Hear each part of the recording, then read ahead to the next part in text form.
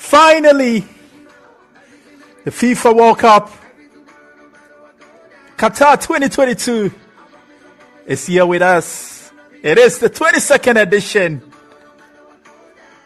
the greatest gathering in world football. Wherever you're tuning in to listen to this podcast, good morning, good afternoon, good evening, and welcome to the FIFA World Cup podcast. And wherever you are listening to this podcast from, whether you are in the USA, on the African continent, in the Americas, Asia, Europe, and Oceania, welcome to your most exciting, informative, and educative sports show on the calling platform. Also available on Apple Podcasts, Google Podcasts, and on Spotify with yours truly, Philip Alimo. And I've got immense love for sports.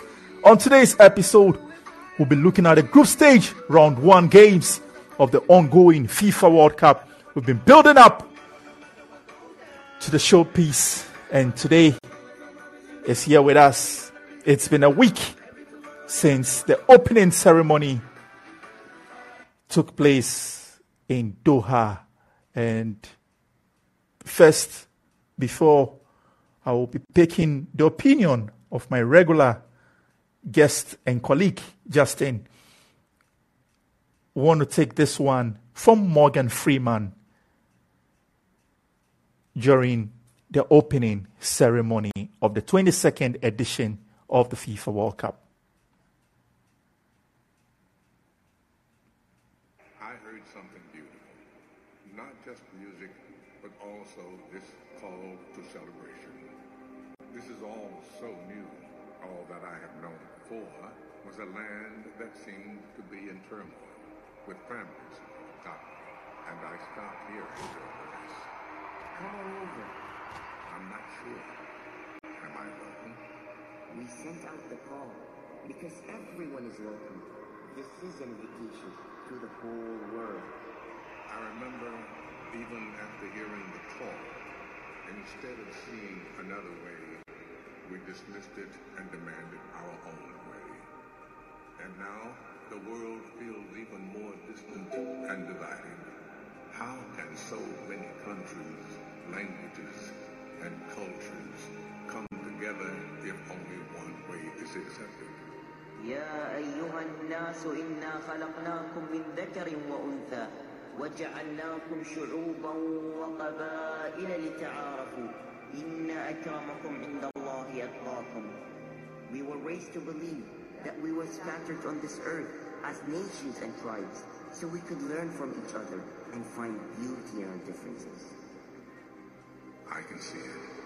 What unites us here in this moment is so much greater than what divides us. How can we make it last longer than just today? With tolerance and respect, we can live together under one big home. In Arabic, Beit al-Sha'ab is the Bedouin tent. Wherever it is built, that is home. And when we call you here, we welcome you into our home. So we gather here as one big tribe, and Earth is the tent we all live in. Yes, and together, we can send out the call for all the world to join us.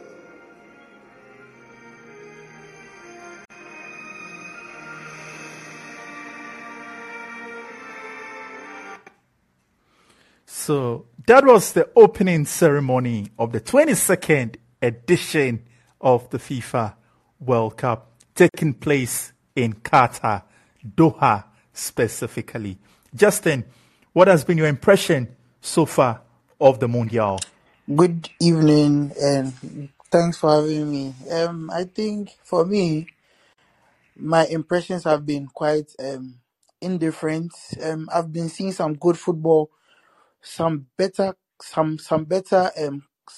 football too as well. Like, as in, you see how now everyone is probably not scared of the so-called favorite, and everyone is actually taking the game to their opponents, apart from a few teams who have learned how to prioritize the defensive compactness over um the attack. So then I think that it's been an indifferent World Cup. It's been a mix of everything, and I just want the World Cup to show more and actually do more than it has done till now, because the number of stalemates that we've had, the 0-0s that we've had, have already surpassed the number of 0-0s we had in the 2018 edition. So I would like to see more of the attacking football. Definitely. And speaking of stats, I know you've been grossly involved with issues with data and statistics as far as the Mundial is concerned. If you could walk our audience through in terms of the number of goals conceded, and everything that our audience need to know, that would be very good. Well, I think that we could start from the number of goals that were scored in the 16 games, 41. That's quite a good number of goals, even though there were 4-0-0s in this first round, and 25 of them came from 4 matches. Also, so this stat is for the African teams. The African teams had 53 shots between them, 15 on target and 2 goals, which came from only one country, that is the Ghana Black Stars. There have been a good number of top goal scorers from round one, all on 2 goals. Bukayo Saka of England, Enner Valencia of Ecuador, Olivier Giroud of France, Ferran Torres, Mehdi Taremi of Iran, and also Richarlison of Brazil. And after the first round, the players with the most assists were only 2. They were tied. That was Harry Kane of England as well as Bruno Fernandes of Portugal. The most chances created in a game from the first round of games was from Antoine Griezmann. That was 6 chances created against the Australian team, and also Eriksen, who created 5 chances against Tunisia, in which the game ended in a stalemate. The most shots on targets were from Lionel Messi and Gundogan, who were tied for first with 3 shots on targets each. The most dribbles were actually from 2 players. That was Mohamed Kudus of Ghana and Hervin Lozano of Mexico, and both of them had 4 dribbles completed, but Kudus has a higher completion rate. That was 66.67%. The most interceptions were from Simon Kier and Al Sharani of Saudi Arabia. The most recoveries from round one was from Nico Elvedi of Switzerland, as well as Luka Modric of Croatia. So those are a few number of stats that I have. And as we all know, Spain scored the most goals in the first round. That was a 7-goal rout against the Costa Ricans. That happened just last week. So those are the number of a few number of stats that I have for the audience so far. Definitely. Those are very impressive stats. But so far, out of the 16 games, we'll take from Group A to H. First, for Group A, which of the games have impressed you? Well, I just think that for me, I was interested to see how the Qataris were going to approach the game due to how good they did or how well they did at the Arab Cup. But then it was not to be, as Felix Sanchez prioritized more of a defensive nature with the 5 back. That was quite unusual because they were very open, and they tried to take on teams in the Arab Cup. So it was quite confusing. But then you could tell that the Ecuadorians were up to the task, and they just did well to kill the game as quickly as possible in the first half, and they just played, and they just took their foot off the gear in the second half. So for me, that was a more interesting game for me from that group.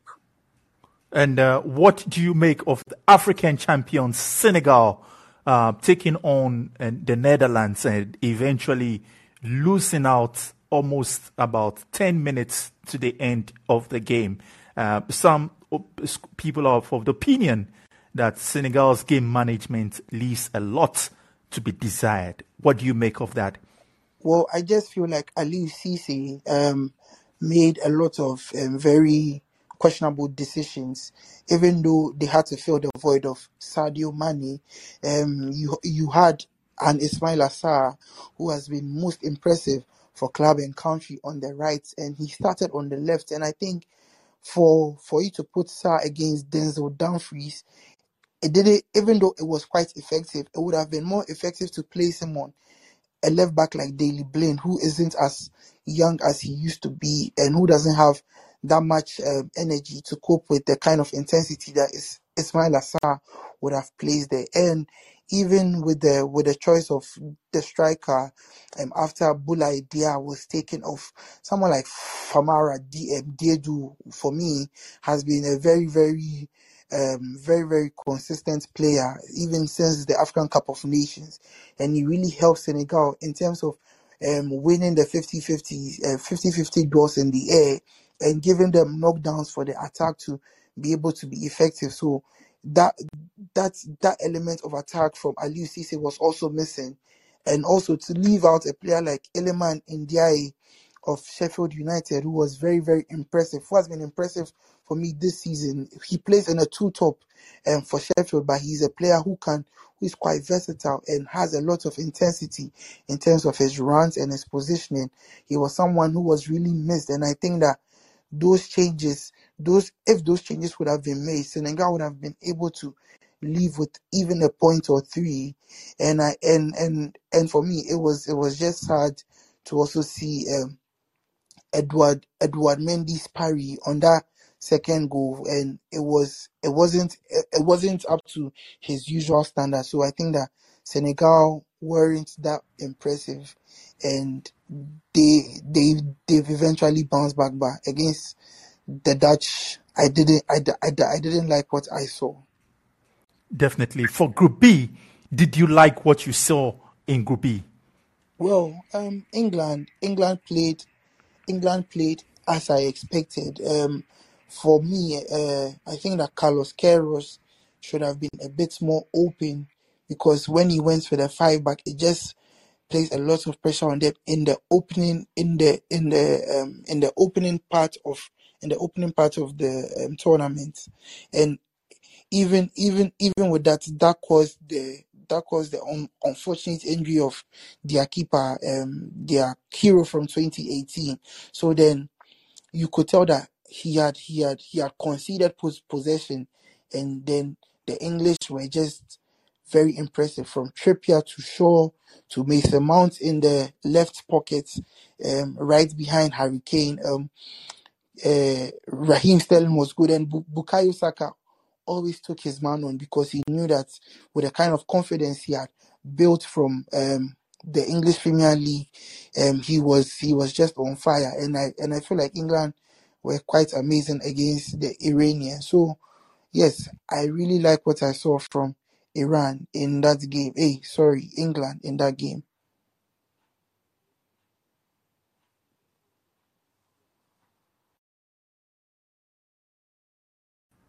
What are your assertions for Wales and the USA, who also share the same group with For me, England and Iran? So for me, I think that the Welsh are a good team. They are, for me, I think that when they are known to be the favorites, they do not perform well, and they do perform well when they are known as the underdogs. And they didn't have such a good half in the first half against the Americans, because you could tell that the Americans were playing well, and the Welsh didn't have a focal point up there. And with the inclusion of Dan James, it was quite difficult for the Welsh people to take possession. But once Dan James came off for Kiefer Moore is a bigger striker. He's a target man. He involves people into play. And with that 3-4-3 change that was done, everything just changed for the Welsh in the second half. And the Americans were on the back foot the whole game, from the second half to the end. And eventually, the Welsh were able to win a penalty, and they were able to get a point from it. So I think that it was a game of two halves, as you could see, and then I just think that the 1-1 draw was deserved. And maybe if the game had gone on for a bit, the Welsh could have taken a point. One 3 game, points. one game that left us all astonished and surprised across the globe was Lionel Messi's Argentina taking on Hervé Renard's Saudi Arabia, with Saudi Arabia stunning World Cup favorites Argentina and current Copa American champions by 2-1. And to give our audience a bit of background about the Saudi Arabian coach, Hervé Renard. Hervé Renard in 2008 was the assistant coach for the Black Stars of Ghana when Ghana hosted the 2008 African Cup of Nations. In 2012, he was the coach for the Chipolopolo of Zambia and led Zambia to their first ever African Cup of Nations title by beating Ivory Coast in the final that year. In 2015, again, he went on to win the African Cup of Nations with Ivory Coast, this time beating Ghana in the finals via penalties, and he became the first coach to win the African Cup of Nations with two different nations. In 2018, he led the Atlas Lions of Morocco to the World Cup for the first time in 20 years. And since 2019, he's been coaching in Saudi Arabia. And indeed, on the 22nd of November 2022, he led Saudi Arabia to beat Lionel Messi's Argentina by 2-1, which will be described as one of the greatest upsets in the history of world football and in the history of the FIFA World Cup. Mr. Kowa, what do you make of this? I think that credits to Saudi Arabia, they were defensively sound. They were a team who I thought would have been pushovers after Lionel Messi has scored the penalty.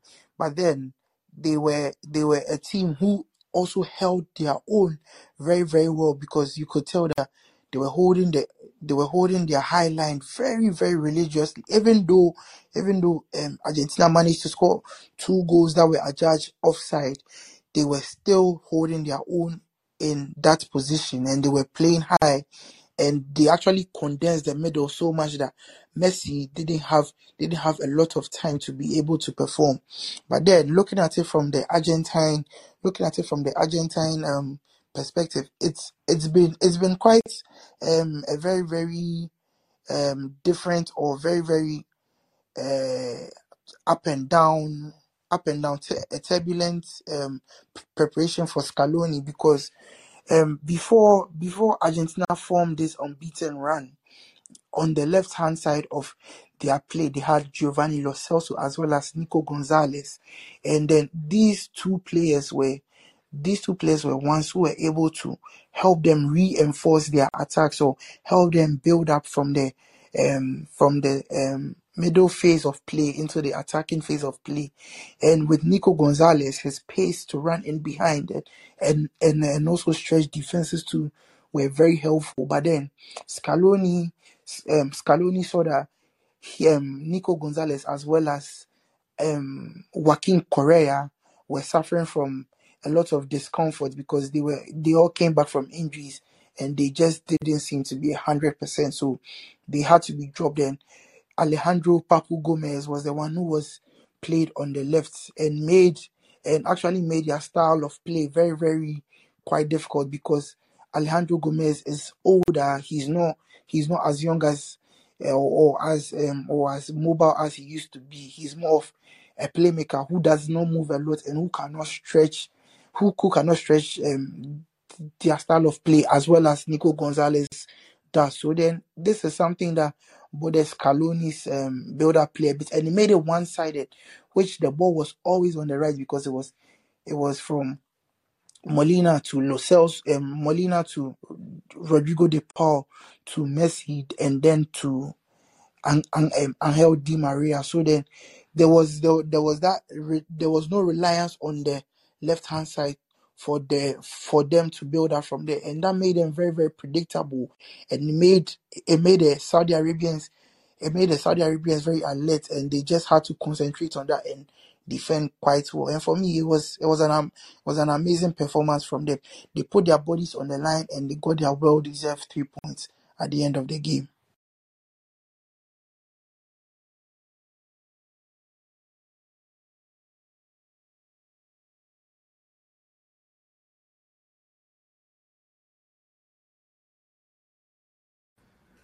One game that also ended in stalemate was Mexico, Poland. It ended 0-0. Your brief assertions on that game.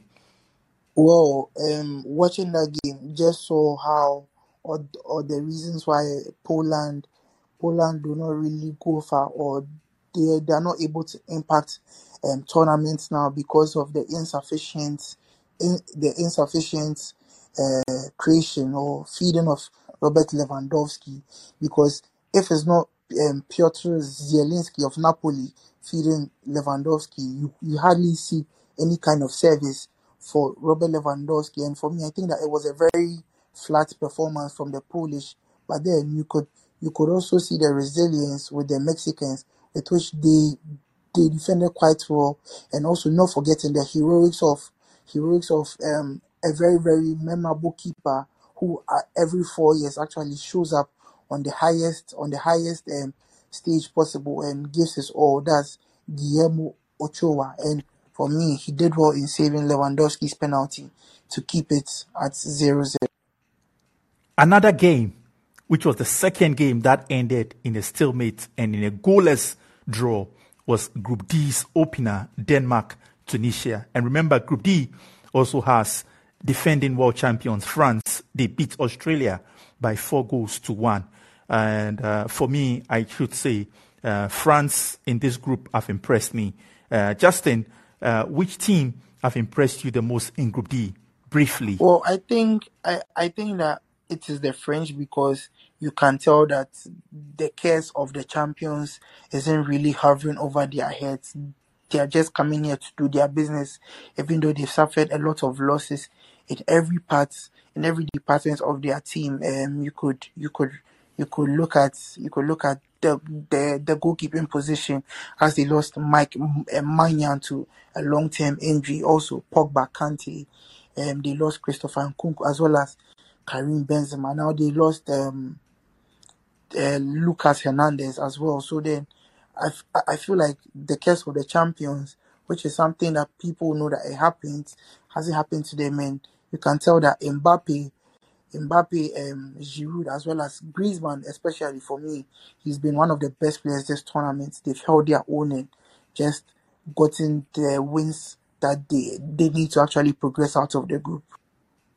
Group E has Germany, Japan, Spain, and Costa Rica. Germany lost 2-1 to Japan, and the two goal scorers for Japan plied their trade in the German Bundesliga. Justin, what do you make of that game between the Japanese and the Germans? Well, I think that the problems that Germany were suffering from 4 years ago, that is not being able to cope with attacking transitions from the opponents, are still very existent currently. And as you could see,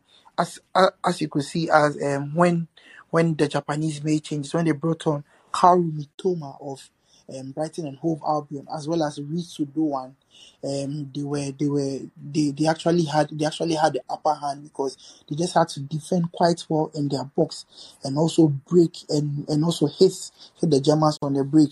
And then you could tell that it was very very obvious, because when Daisen Maeda went off, they pushed Daichi Kamada up front, also involved Ito a lot, and just put Mitoma on the left. And if Mitoma is on the left, and you've seen the threat that he has shown to a lot of oppositions in the Premier League with his dribbling and his pace, you could tell that he's a very dangerous player. And that happened on 2 occasions or 3 occasions that even though Neuer came to the rescue, he couldn't keep out everything. And then I think that the Japanese took their chances quite well, and the Germans were unlucky because they also missed a ton of chances, probably created better chances than the Japanese. But then you know that the tournament football doesn't favor the one who plays the best football, but it favors the one who is more ruthless in front of goal.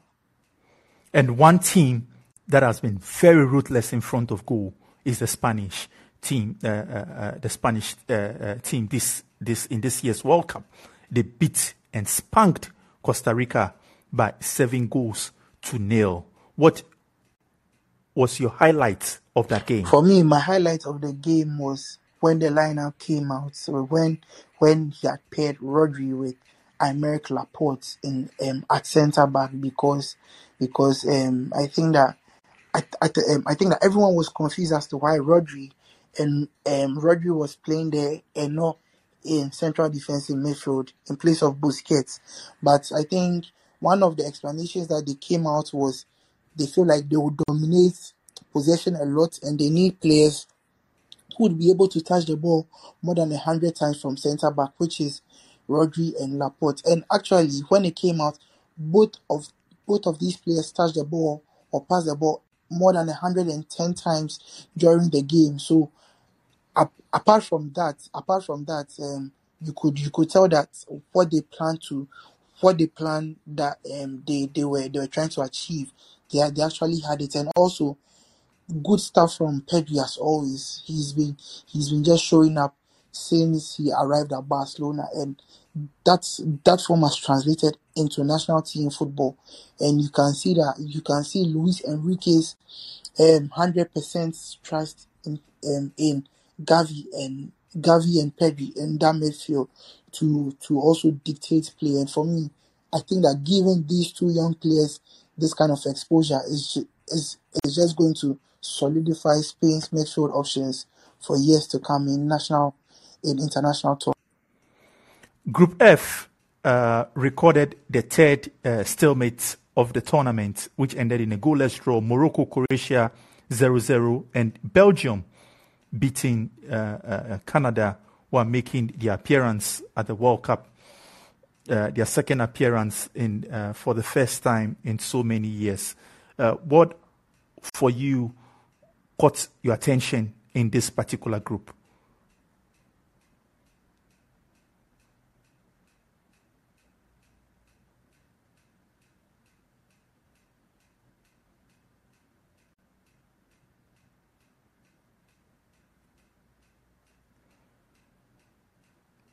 Hello, Justin. Sorry, I am sorry. I had muted. So what I was saying was, the Croatians will show up with their midfield trio. That's Marcelo Brozovic, Kovacic, as well as Luka Modric. But then, if you have a combative player like Sofian Amrabat, in this Moroccan side, you know that you are going to win a lot of draws with which you could tell that they were actually winning them a lot. You could see Hakimi also pegging Borna Sosa of Croatia at the back. In the first half, Hakim Ziyech was also something else, who was creating quite a lot of good chances. And you could see that the momentum was swinging from team to team, but then unfortunately no one could score. But I would also credit this centre back, Nayef Aguerd of West Ham, who for me is probably one of the best centre backs in world football currently. He's very composed. He's a very robust tackler, and he knows how to distribute the ball from the back as well. And looking at that, I think that Morocco holding on to Croatia was a very, very good result. Watch the Belgium, Canada. Even Roberto Martinez said that they were the second best team in all facets of the pitch. They weren't doing well enough defensively. They weren't able to cope with the pace of Tajon Buchanan of Canada, as well as Alphonso Davies. Junior Hoilett, too, was also giving them headaches in the wide areas because the Canadians made sure they actually stretched it a lot. They actually stretched their attack a lot and also made it very, very difficult for the aging defensive line of Belgium to be able to cope. And for me, I think that it was hard luck that the Canadians couldn't win the game. But as I said, you need to be ruthless in these tournaments. But then I think that the Canadians gave a good account of themselves returning to the World Cup after a long period of time out of. Definitely, another team that are in the World Cup. They were in the last edition, and this particular Group G, apart from Cameroon, it is a reflection of the same group that played at the last World Cup in 2018: Brazil, Serbia, Switzerland, and Cameroon. Switzerland beating Cameroon by a lone goal, courtesy Mbolo. Mbolo was born in Yaoundé and later moved to Switzerland with his mother. His father still lives in Cameroon, and his goal was in fact his debut goal at the World Cup. For me, my best goal of the tournament so far was scored by Tottenham's Richarlison as they beat Serbia by 2-0. What do you make of that group? Well, I think that another African team who were quite scared to go forward. At the end, they actually decide to try and show some attacking metal. And I think that it was unfortunate they weren't able to get a goal. But I believe that I believe that the Cameroonians also gave a good account of themselves, by only which I think they were only lacking just at a few places. I think that's what most of the African teams have lacked. That's the way to just score a goal or create a good chance, because the defenses and midfields have been quite solid. Maybe barring a few mistakes, one or two, but I know you cannot be really perfect in a whole game. With which, for me, that was what punished the Cameroonians. A very, very good cutback and a very, very great finish from William Bolo. But then for me, focusing on probably the most impressive team in the World Cup for me after round one, that's the Seleção of Brazil. They played a game with which they were constantly haunting this Serbian team. This Serbian team have been a team that have developed, and also they are better than what they were last 4 years ago.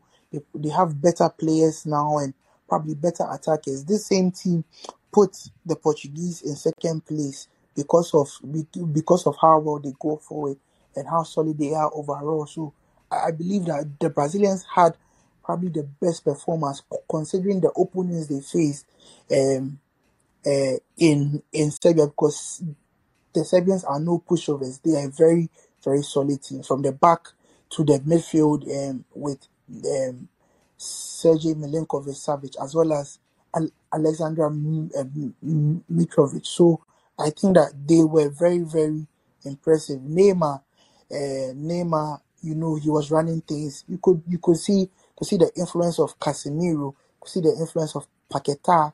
A very, very, I think that it would have been a cricket score if Rafinha was probably more clinical in front of goal. Vinicius Jr., dangerous as always taunting or always torturing his opponents on the opposite wing. And I think that he was an amazing person. Even Alan Shearer commented on how Richarlison was playing. The first goal was a striker's goal, a very, very good goal. He was in the right place at the right time, and he kept on moving, and he actually found the best position to score. So I really feel like Richarlison was great, and that second goal, probably the goal of the tournament, a very, very beautiful finish. He took the ball one time and actually fired the ball with a bicycle kick into the net. I just hope that Neymar and Danilo would be able to recover, and we would see more of them for the Brazilians.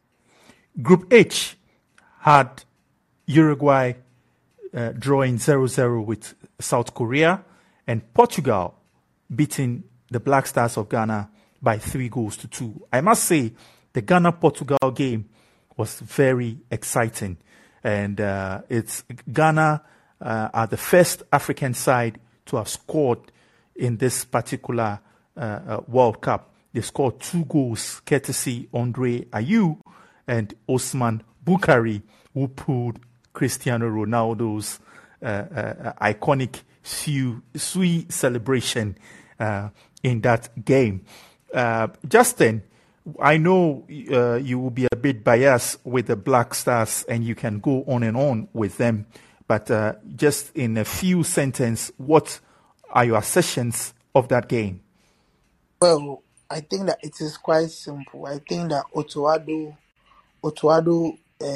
should be able to manage the games better in terms of the changes that he makes, and he should also let his players play with a bit of freedom if they are trying to counter attack, because it just felt like the system was rigid, and the game, even though it ended 3-2, the first half was very, very one-sided, with which the Ghanaians were suffering. And I think that if you defend that much, and then you start conceding, you tend to lose a bit of the mental edge, with which it was clear that you could see Ghana losing. And then in the second half, a series of individual mistakes caused the Ghanaians to actually lose the game. And I think that it was a game of small margins and being unlucky in some occasions, but I think that it was a very, very good showing to from Group H in terms of that game. Probably the most exciting game apart from Argentina, Saudi Arabia, as well as Brazil, Serbia. So I just hope that Ghana Black Stars will be able to win their second game on Monday. Definitely. And for the purposes of our audience, this is your most educative and informative podcast, available on Apple Podcasts, Spotify, Google Podcasts, and also on the calling platform. I want to run you through the stats as far as the 32 squad teams are concerned with their 26-man squad. So Andres Nopet, who stands at 203 centimeters, is the tallest player at the tournament. The Netherlands, number 23, is followed by two fellow goalkeepers, Serbia's Vanja, who stands at 202, and Courtois, who is 200 centimeters tall, of Belgium. Australian defender Harry is 198 centimeters tall and is the tallest outfield player. The biggest gap between opposing players in a FIFA World Cup game this century was the 39 centimeters separating Serbia and Montenegro giant Nikola Zigic and Cote d'Ivoire's Bakary Kone at Germany 2006. Yet another interesting stats to note in this World Cup is an unprecedented 163 of the 831 participating players are based in the English Premier League. That is 19.6%, almost double any other championship, with La Liga next on 86.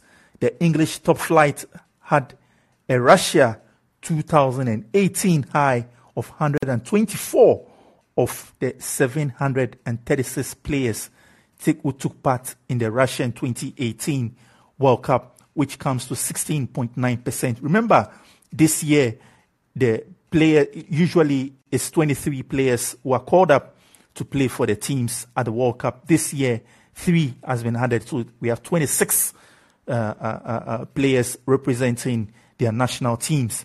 And Cristiano Ronaldo has 117 international goals to his name, astonishingly more than the entire 26-man squads 15 other nations have collectively: Australia, Cameroon, Ecuador, Ghana, Japan, Korea Republic, Morocco, the Netherlands, Saudi Arabia, Senegal, Serbia, Spain, Tunisia, USA, and Wales.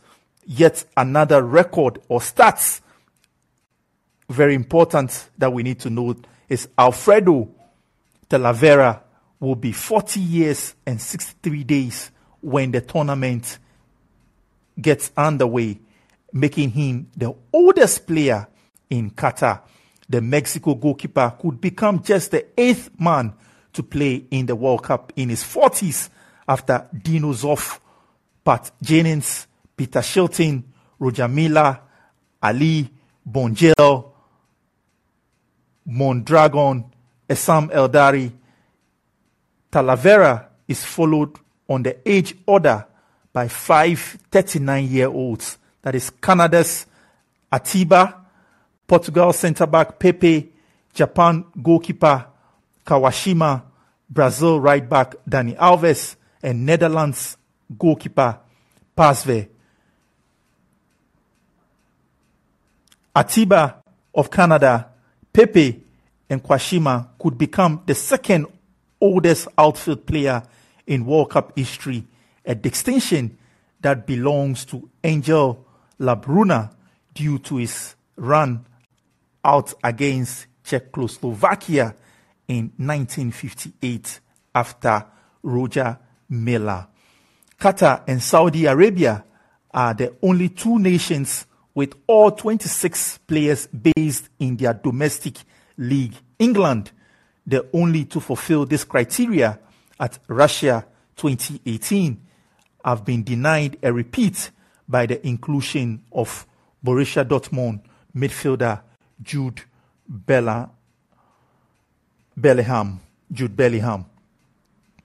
And Yusuf Mokoko could become the youngest player at the tournament. The German forward will turn 18 the day Qatar 2022 gets underway. So he's already 18 and will play for Germany at any point. He played in their first game against the Japanese and definitely has surpassed Christian Eriksen and has become the second youngest European to appear in the FIFA World Cup behind Norman Whiteside, who was 17 years and 41 days when he played against Yugoslavia at the 1982 World Cup. Mokoko will be one of 6 18-year-olds at Qatar 2022. They are Garan Kul of Australia. He's already made his debut. He's also the youngest to have played for Australia. And Bennett, Bilal, and Abdul Fattah Isaku plays for Sporting Lisbon and with the Black Stars of Ghana. Australian winger Daniel Azani, at 19 years and 5 months, was the youngest player at Russia 2018. Bayern Munich, with 17 players, are the best represented club at Qatar 2022. The Bavarians are represented in the squads of Cameroon, Canada, Croatia, France, Germany, Morocco, the Netherlands, Senegal, Barcelona, and Manchester City. Will have 16 players apiece at the tournament. 10 Russian 2018 winners made France squad for the defense of their crown. Alphonse Areola, Ousmane Dembele, Olivier Giroud, Antoine Griezmann, Lucas Hernandez, Hugo Lloris, Steve Mandanda, Kylian Mbappe, Benjamin Pavard, Raphael Varane, and Vicente Del Bosque took 16 of Spain's South Africa 2010 squad winners to the next World Cup, while 9 of Germany's Brazil 2014 conquerors were present at the next edition. And Thomas Müller is the player with the most goals to his name at the Mundial. He's got 10 goals in the history of the World Cup. He's followed by Cristiano Ronaldo, who has 10, Luis Suarez 7, Harry Kane 6, Lionel Messi 6, and Neymar 6. 4 men have been included in the World Cup squad for a record equaling 5 times. They are Andres Guardado, Lionel Messi, Ochoa, Cristiano Ronaldo, and Antonio Antonio Luther Matias and Rafa Marquez are the only other men to have made their nation's World Cup squad on 5 different occasions. Justin, before we wrap up, what are your assertions of this trivia that we just outlined? It just shows that we are the World Cup. There'll be way more records to come, and we just need to wait and see how old maybe someone like Cristiano Ronaldo plays. You may never know. He may feature in the 2026 World Cup as well. So we are just waiting to see which records will be broken soon enough. Definitely. And we are wrapping up with today's edition of the FIFA World Cup show, where we looked at the group stage round 1 games. And as we look out and prepare for round 2, what are your final thoughts? Well, I just hope a Ghanaian or an African team will qualify from the group stages. So we could have as much joy as the other continents, because now the AFC representatives have more wins than us, which shows that we are the continent to have the least wins and the least goals from the World Cup so far. So anything significant for any African representative would make me very happy. Definitely. On this note, it's been a pleasure coming your way with today's episode of the FIFA World Cup show. We will sign out with John Cook from BTS performance Dreamers at the FIFA World Cup opening ceremony.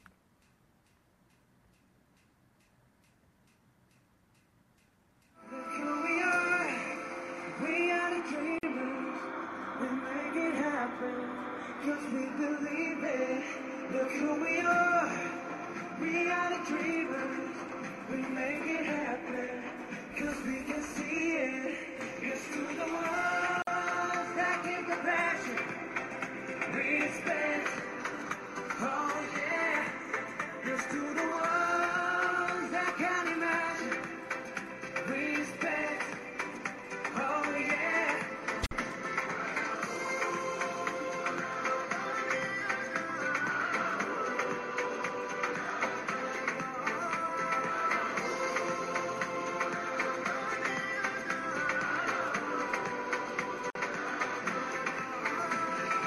Gather round now, look at me.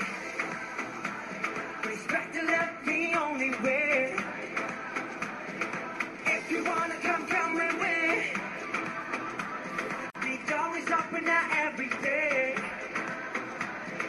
There's 1+2 rendezvous, all in back there. That's what we do, how we do. Look who we are the dreamers. We make it happen, 'cause we believe it. Look who we are the dreamers. We make it happen, 'cause we can see it. It's to the world.